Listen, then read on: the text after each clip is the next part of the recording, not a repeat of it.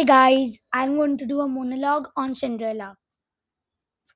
Stepmother, I have worked tirelessly to make you happy.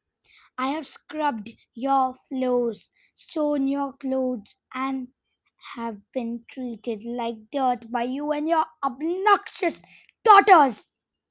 And all I ever wanted, was for someone to love me, to put their arms around me and say that I am worth something. But now I have found that person, and that person is me. I have found my voice, my spirit, and my true self, and I love you.